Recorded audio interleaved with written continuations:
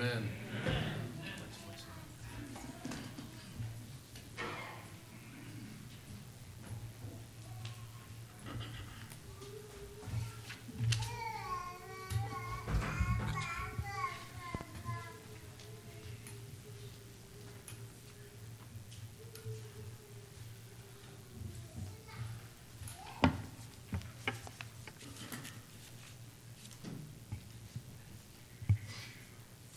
Our scripture reading today comes from Luke chapter 14, verses 12 through 14.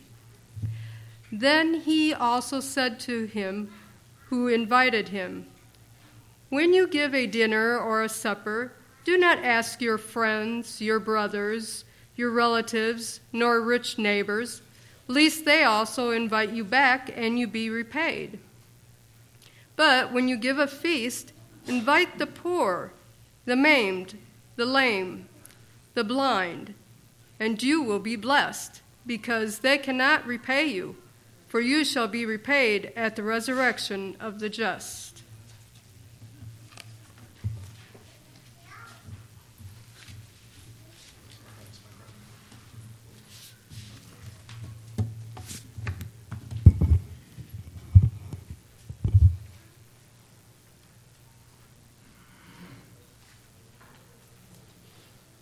Is this on?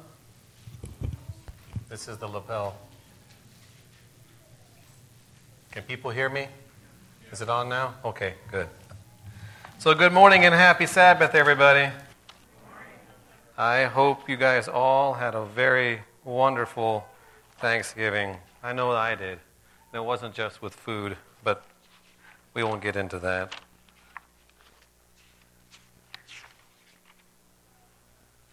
So before we get started, I'm just going to have prayer.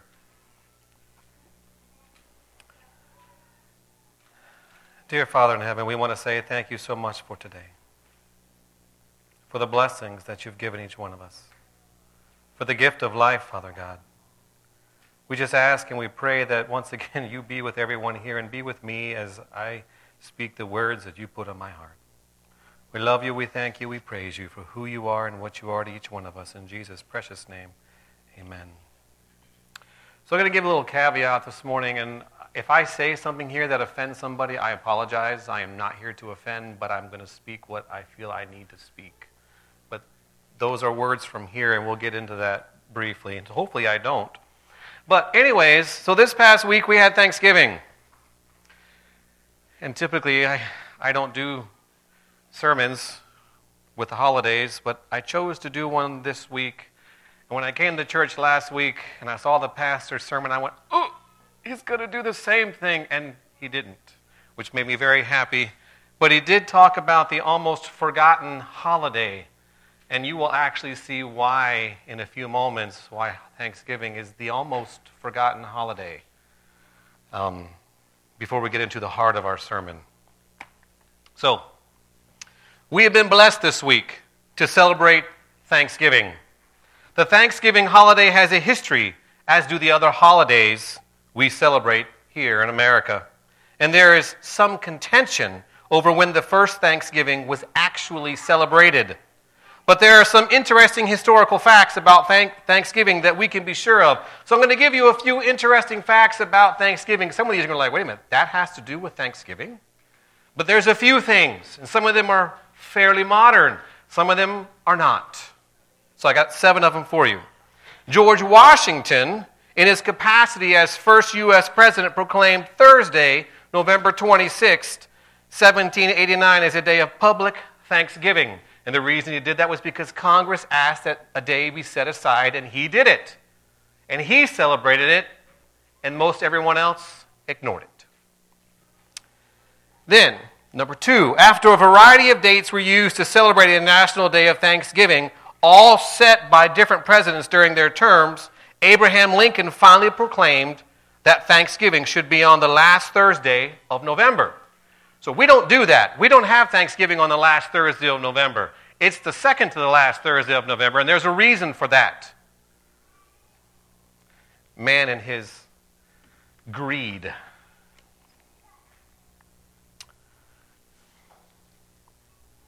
In 1939, this is fact number 3. In 1939, Franklin Roosevelt changed the date to celebrate the Thanksgiving to the second to the last Thursday in November. In order, y'all, how many of you actually, real quick, how many of you went shopping on Black Friday? Anybody brave enough to raise their hands? Only a couple people. A few people. Here's your beginning of Black Friday. It wasn't called that back then, but this is the beginning of it. Franklin Roosevelt changed the date to celebrate Thanksgiving to the second to the last Thursday in November in order to provide the economy a boost through an extended Christmas shopping season.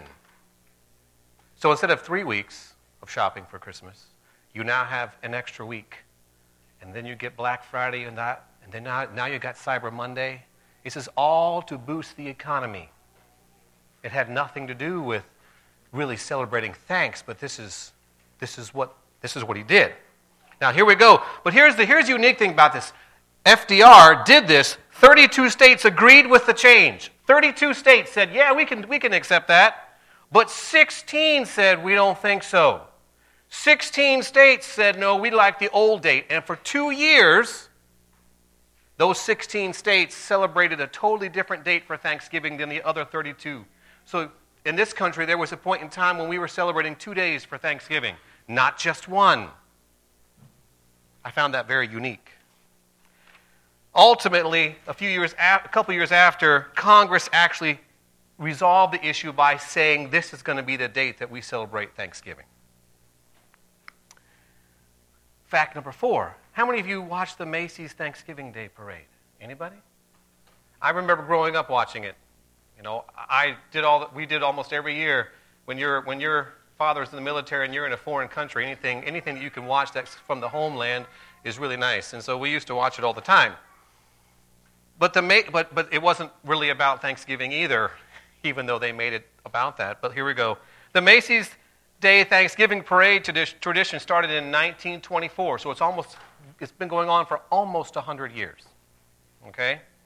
With a 6-mile-long procession including animals from the New York Zoo that ended at the Macy's store. So it wasn't about celebrating Thanksgiving, it was about getting people into the store. Okay? Brilliant sales plan of the department store president. Today's parade is only 2.5 miles long for ease of television viewing for those who watch it on television. That's how long it is. Number 5, and the pastor mentioned this last week, the original Thanksgiving feast was not about turkeys. They used venison. They used deer. That was what it was, the original Thanksgiving feast. Number 6, I don't know if you guys realize this, but do you all realize that a turkey gets pardoned every year at Thanksgiving? It's called a presidential pardon. Here we go. Traditionally, each Thanksgiving, since Abe Lincoln was president and his son begged to spare the life of their intended Thanksgiving turkey, the incumbent president continues to pardon a turkey who then lives out its natural life on a farm. Be thankful if you're that turkey. And last but not least, my favorite fact about Thanksgiving, it's not for most folks. It is for a lot of guys. Not sure about girls, ladies. What's about football on Thanksgiving? I love watching football on Thanksgiving. You realize the first Thanksgiving Day game started in 1934? 1934 was the first televised game of football. It wasn't the NFL, but it was the Detroit Lions. They were the first. But in 1966, the NFL commissioned 2 teams to play continuously with a home game, and that was the Cowboys and the Lions on Thanksgiving Day in 1966. So there was a few facts about Thanksgiving that are, people will say, well, those aren't Thanksgiving facts. Well, those are things that people do on Thanksgiving Day today, in our day. Okay? Outside of the above facts, there is some contention over when and where the first Thanksgiving Day was actually celebrated in this country. But, as a Massachusetts native by birth, and for illustration purposes in this sermon, I will espouse the traditional accepted date and location for the first Thanksgiving, celebrated between the Native Americans and the English Pilgrims at Plymouth, Massachusetts in 1621. A pertinent fact about that first Thanksgiving feast was that out of the 100 pilgrims, I don't know if you guys realize that, but when the Mayflower came over and the pilgrims came over, there was 100 pilgrims.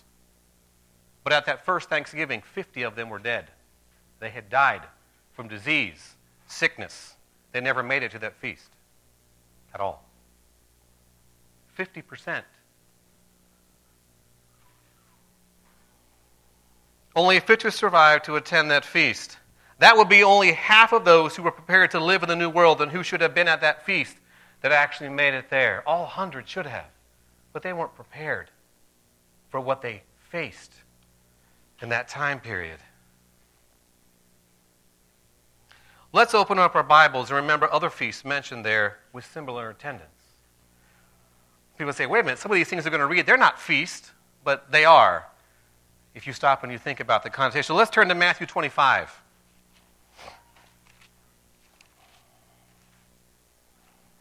Matthew 25, verses 1 to 13. I'm going to read this for you. This is about the parable of the wise and foolish virgins. So wait a minute, this is not a feast, this is about a wedding. We'll get into that in a moment. Then the kingdom of heaven shall be likened to 10 virgins who took their lamps and went out to meet the bridegroom. Now 5 of them were wise and 5 were foolish. Those who were foolish took their lamps and took no oil with them. But the wise took oil in their vessels with their lamps. But while the bridegroom was delayed, they all slumbered and slept. And at midnight a cry was heard, "Behold, the bridegroom is coming, go out to meet him." Then all those virgins arose and trimmed their lamps, and the foolish said to the wise, "Give us some of your oil, for our lamps are going out." But the wise answered, saying, "No, lest there should not be enough for us and you, but go rather to those who sell and buy for yourselves." And while they went to buy, the bridegroom came, and those who were ready went in with him to the wedding, and the door was shut. Afterward, the other virgins came also, saying, "Lord, Lord, open to us." But he answered and said, "Assuredly I say to you, I do not know you. Watch therefore, for you know neither the day nor the hour in which the Son of Man is coming." Now some people might sit there and go, "Hey, wait a minute. There's no feast there. But it's a wedding." Most of us have been to a wedding. The wedding is the small part of what actually happens. I've been to a Catholic wedding. It lasted 5 minutes. The feast lasted for almost 2 to 3 hours. The feast after the wedding. So this is a wedding, but there's a feast after it, folks. And if you know anything about biblical weddings, they lasted for how many days? 7 days. 7 days of a feast. The original Thanksgiving feast was 3 days. Today we celebrate 1 day. 1 day.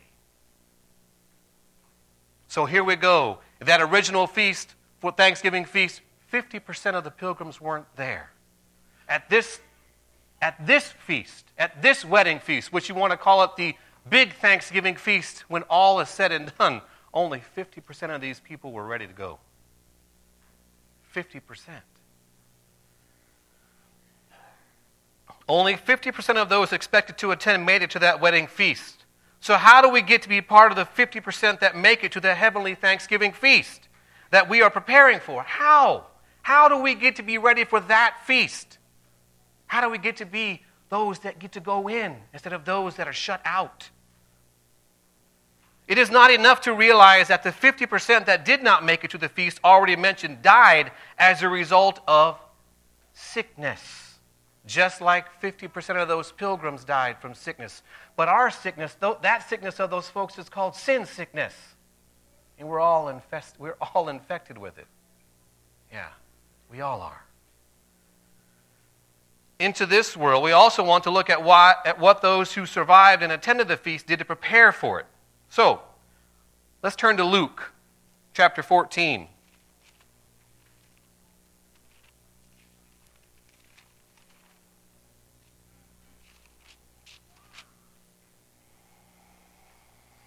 We want to look at verses 7 to 14, and I'm going to read them in your hearing, and they say this. So we told a parable. This is Jesus telling this parable. To those who were invited, when he noted how they chose the best places, saying to them, "When you are invited by anyone to a wedding feast, do not sit down in the best place, lest one more honorable than you be invited by him. And he who invited you and him come and say to you, give place to this man, and then you beginning with shame to take the lowest place. But when you are invited, go and sit down in the lowest place, so that when he who invited you comes, he may say to you, friend, go up higher. Then you will have glory in the presence of those who sit at the table with you. For whoever exalts himself will be abased, and he who humbles himself will be exalted. Then he also said to him who invited him, when you give a dinner, this is our scripture, or a supper, do not ask your friends, your brothers, your relatives, nor your rich neighbors, lest they also invite you back and you be repaid. But when you give a feast, invite the poor, the maimed, the lame, and the blind, and you will be blessed, because they cannot repay you, for you shall be repaid at the resurrection of the just. And I have to admit to you that when I'm reading this scripture and going through getting ready for the sermon, I had to sit there and say, and we just had friends over for Thanksgiving, or we had family over for Thanksgiving. Should we be really inviting them to our house for a Thanksgiving meal? And don't get me wrong, I'm not saying not to have friends and family over. I'm not saying that. But maybe there's a reason for this that we're missing. Because when you look at other scriptures that we look at later, the ones who actually show up to the feast are the blind, the lame, the maimed, the ones who were not invited. The ones who can't pay back what God has done for them. Think that process through. We think about ourselves on Thanksgiving or on our friends and family. Should we be thinking about other people who are less fortunate than we are? Think that process through.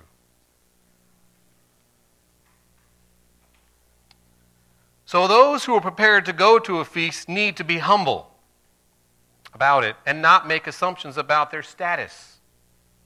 With that in mind, keep that in mind.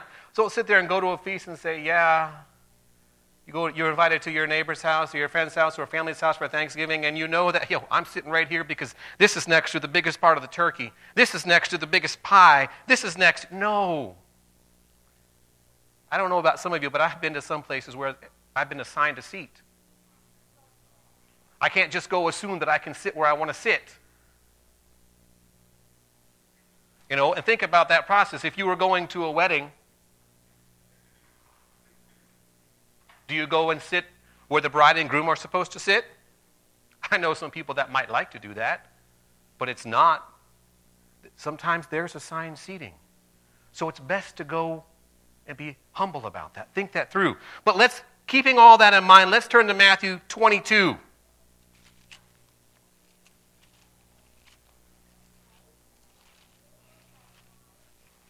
Matthew chapter 22, verses 1 through 14. And they say this. And Jesus answered and spoke to them again by parables. Oh, another parable. And said, the kingdom of heaven is like a certain king who arranged a marriage for his son and sent out his servants to call those who were invited to the wedding, and they were not willing to come. They had been given the invitation. Now it's time to come in. We don't want to come. We're sorry. Again, he sent out other servants, saying, tell those who were invited, see, I have prepared my dinner. My oxen and my fatted cattle are killed, and all things are ready. Come to the wedding. But they made light of it and went their ways, one to his own farm, another to his business, and the rest, here's the part that grabs, the rest seized his servants, treated them spiritfully, and killed them. Wow. Spitefully. And killed them. But when the king heard about it, he was furious, and he sent out his armies, destroyed those murderers, and burned up their city. Then he said to his servants, the wedding is ready, but those who were invited were not worthy. Therefore go into the highways, and as many as you find, invite to the wedding. So those servants went out into the highways and gathered together all whom they found, both bad and good, and the wedding hall was filled with guests. But when the king came in to see the guest, he saw a man there who did not have on a wedding garment. So he said to him, Friend, how did you come in here without a wedding garment? And he was speechless. Then the king said to the servants, Bind him hand and foot, take him away, and cast him into outer darkness. There will be weeping and gnashing of teeth, for many are called, but few are chosen. That big Thanksgiving feast that God's preparing for us in heaven, there is a group of people that don't want to go there. And they make excuses about everything under the sun that they think they have to do. And they don't want to go. And in fact, to the point where they even kill the messenger saying the feast is ready to happen. You think back to the story of the children of Israel, and Jesus told them themselves, you who killed the prophets. Because he sent them prophets to warn them about what was coming, and they didn't want to hear it, and they killed them. It's the same thing happens then, it also happens today.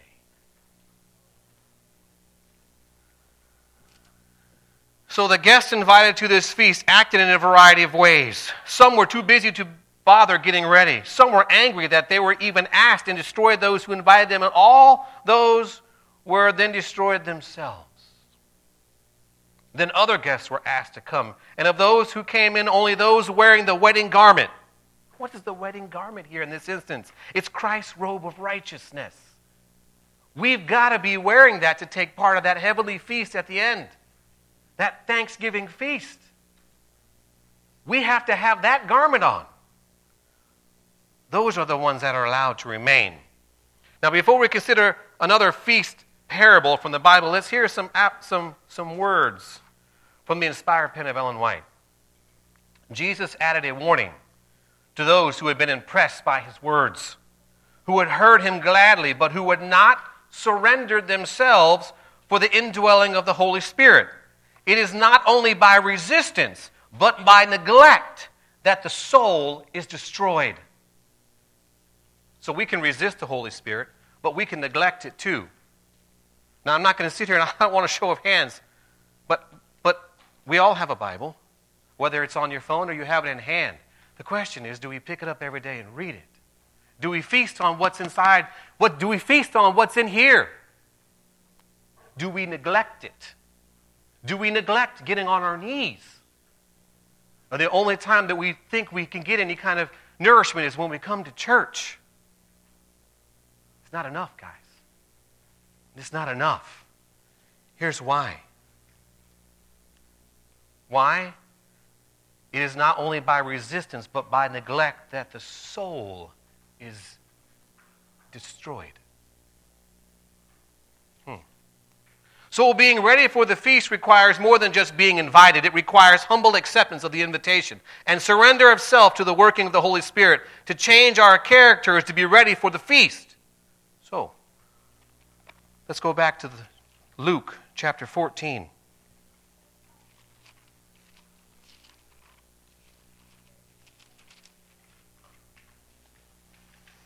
We're going to start in verse 16 and we're going to go to verse 24.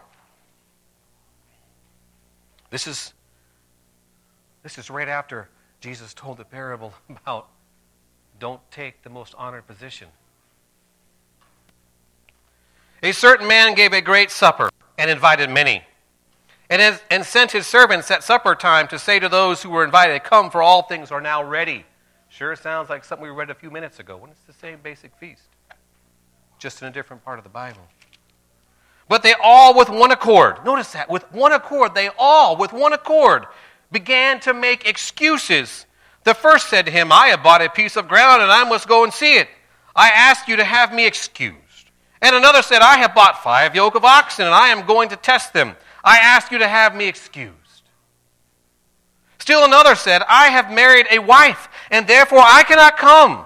So that servant came and reported these things to his master. Then the master of the house, being angry, said to his servant, Go out quickly into the streets and lanes of the city, and bring in here, this is what we read earlier. Bring in here the poor, and the maimed, and the lame, and the blind. And the servant said, Master, it is done as you commanded, and still there is room. Then the master said to the servant, Go out into the highways and hedges, and compel them to come in, that my house may be filled. For I say to you that none of those men who were invited shall taste my supper. Wow. What about us? We're all invited to that big feast at the end, but are we making excuses? Do we sit there and say, yo, man, I got a new car, I got to go test drive it? Oh, I just got married, Lord. Let me enjoy the fruits of that for a while. Oh, I just got a new cell phone, Lord. I'm sorry, I got to play the latest video game on my phone. I just got a new rifle. I want to go out and shoot that deer. Oh, Lord, please. Do we make those kind of excuses? Oh, Lord, I just don't have time. I've got to get up and exercise. I don't have time to spend with you. I wonder. I'm asking. Here we see it again. Those invited to the feast made excuses about why they were too busy to come, why they were neglecting to prepare and come. So others of a more willing and humble nature were sought to fill the feast hall.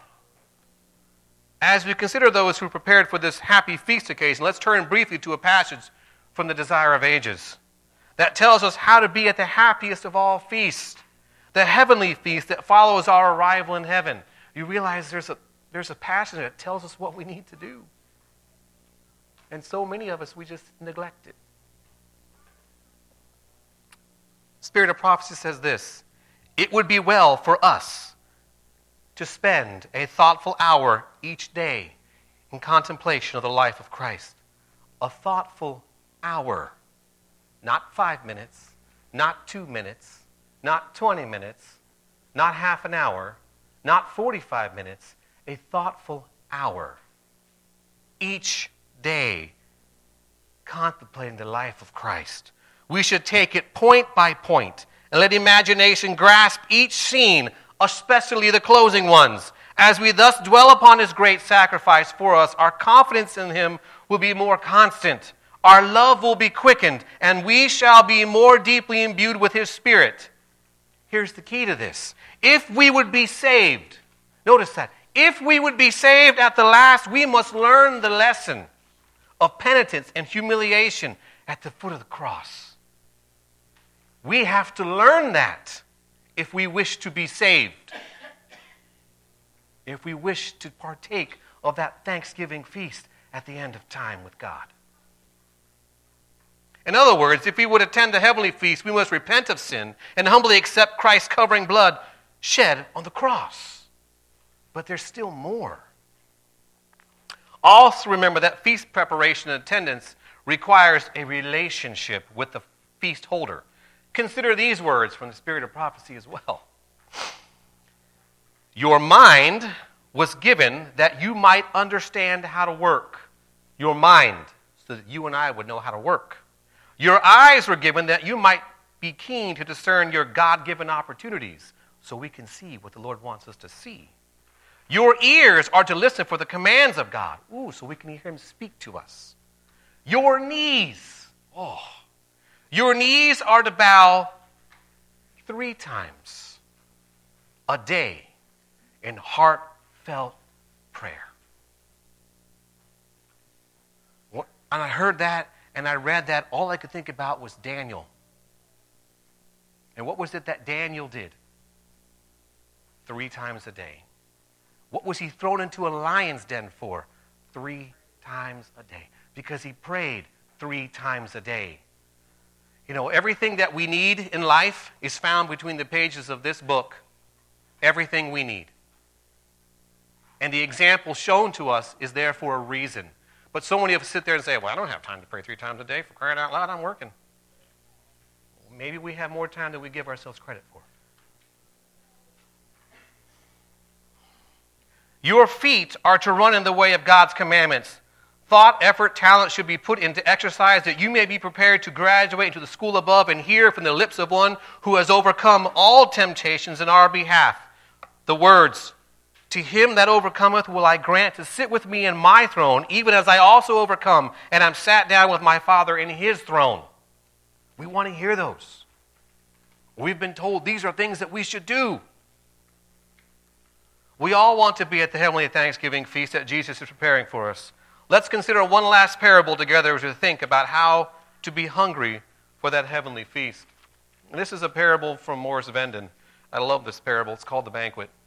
Now, some people would say, wait a minute, that sounds like a breakfast. And it is, in a sense, but it's a banquet.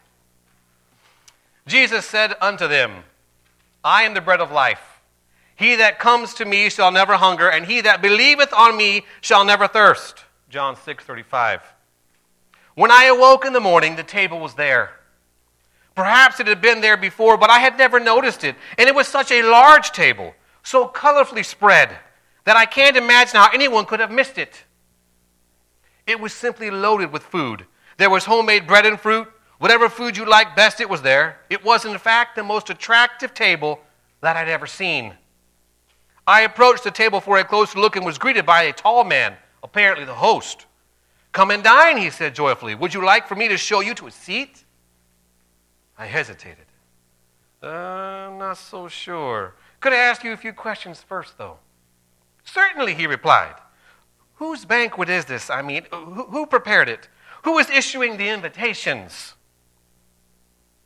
He said, the Spirit and the bride say, come. And let him that heareth say, come. And let him that is athirst come. And whosoever will, let him take the water of life freely. Revelation 22:17. You mean I don't have to do anything? That's right. I don't usually get that hungry for breakfast, I said as I considered the offer. I looked hopefully up and down the table. You don't happen to have some of those breakfast bars from Carnation that I could just stick in my pocket and eat on my way to work, do you? It would surely save me a lot of time. The host smiled. You will find that you have more appetite than you think you do, at least most of the time. In the morning, your body is best prepared to digest the food if you take time at the beginning of every day to eat a good breakfast. You will find that you have much more energy for your work and will be much more efficient. Still, I hesitated. I've known some people who started out eating breakfast, and the next thing it was breakfast, and then it was dinner, and then it was supper, and then to add that, they added a few snacks in between. Finally, they were eating all day long and got so fat they could hardly walk around. It's true, the host replied, that those who do nothing but eat will soon cease to eat. But it is equally true that those who don't eat at all will die. If you come to this table every day and eat a balanced meal centered around the bread of life, you will find the energy you need to work in the vineyard all day long. He was doing pretty well in winning me to his side, but then I noticed something. Sitting on the far side of the table was the preacher from my church. His plate was filled with good things, and he was eating with obvious enjoyment. Oh, look, that's my preacher, I said to the host. Yes, he responded. He's here every morning. He is a great believer in eating a good breakfast. Why, that's wonderful, I said.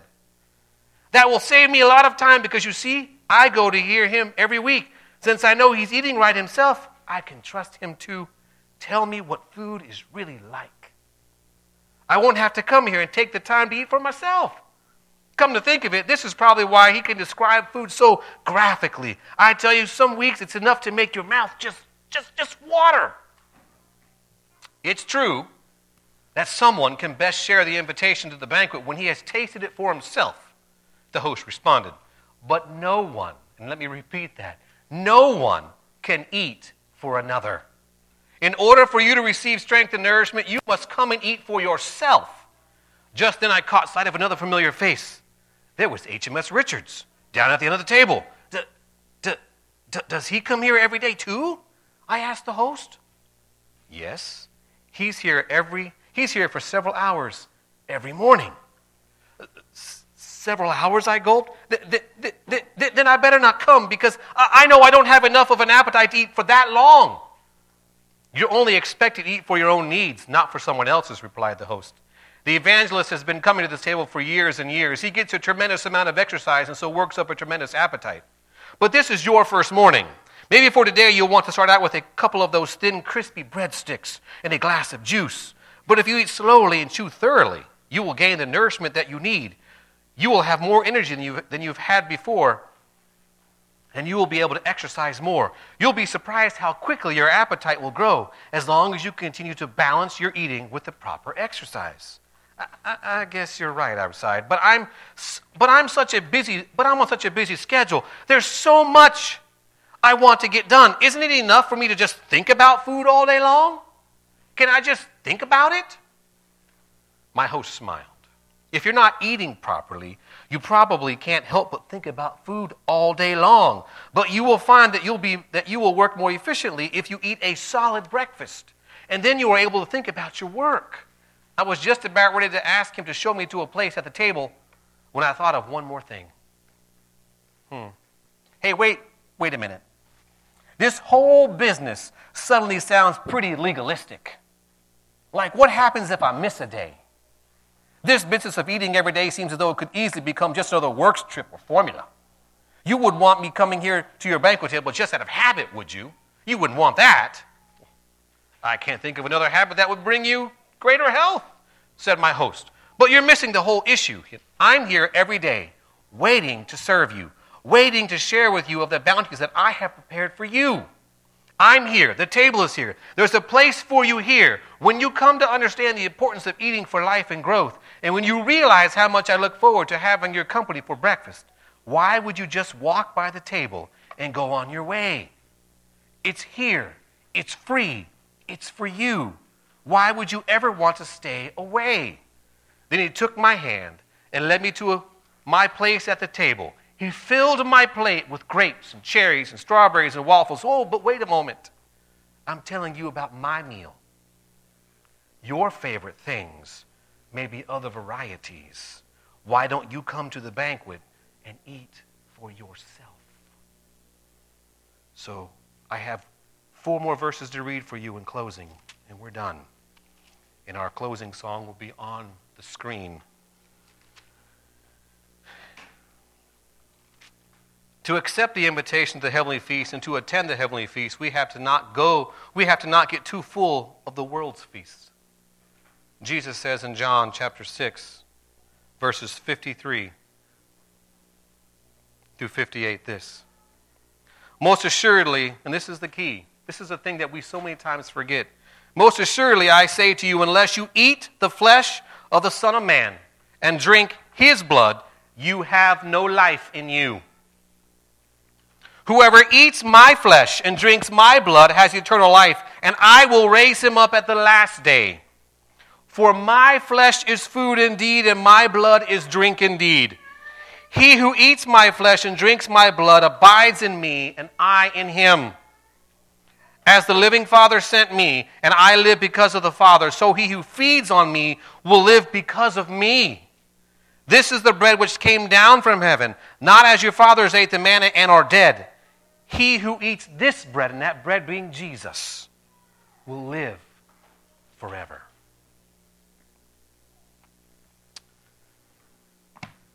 It's my prayer that God bless us as we prepare to eat that heavenly Thanksgiving feast.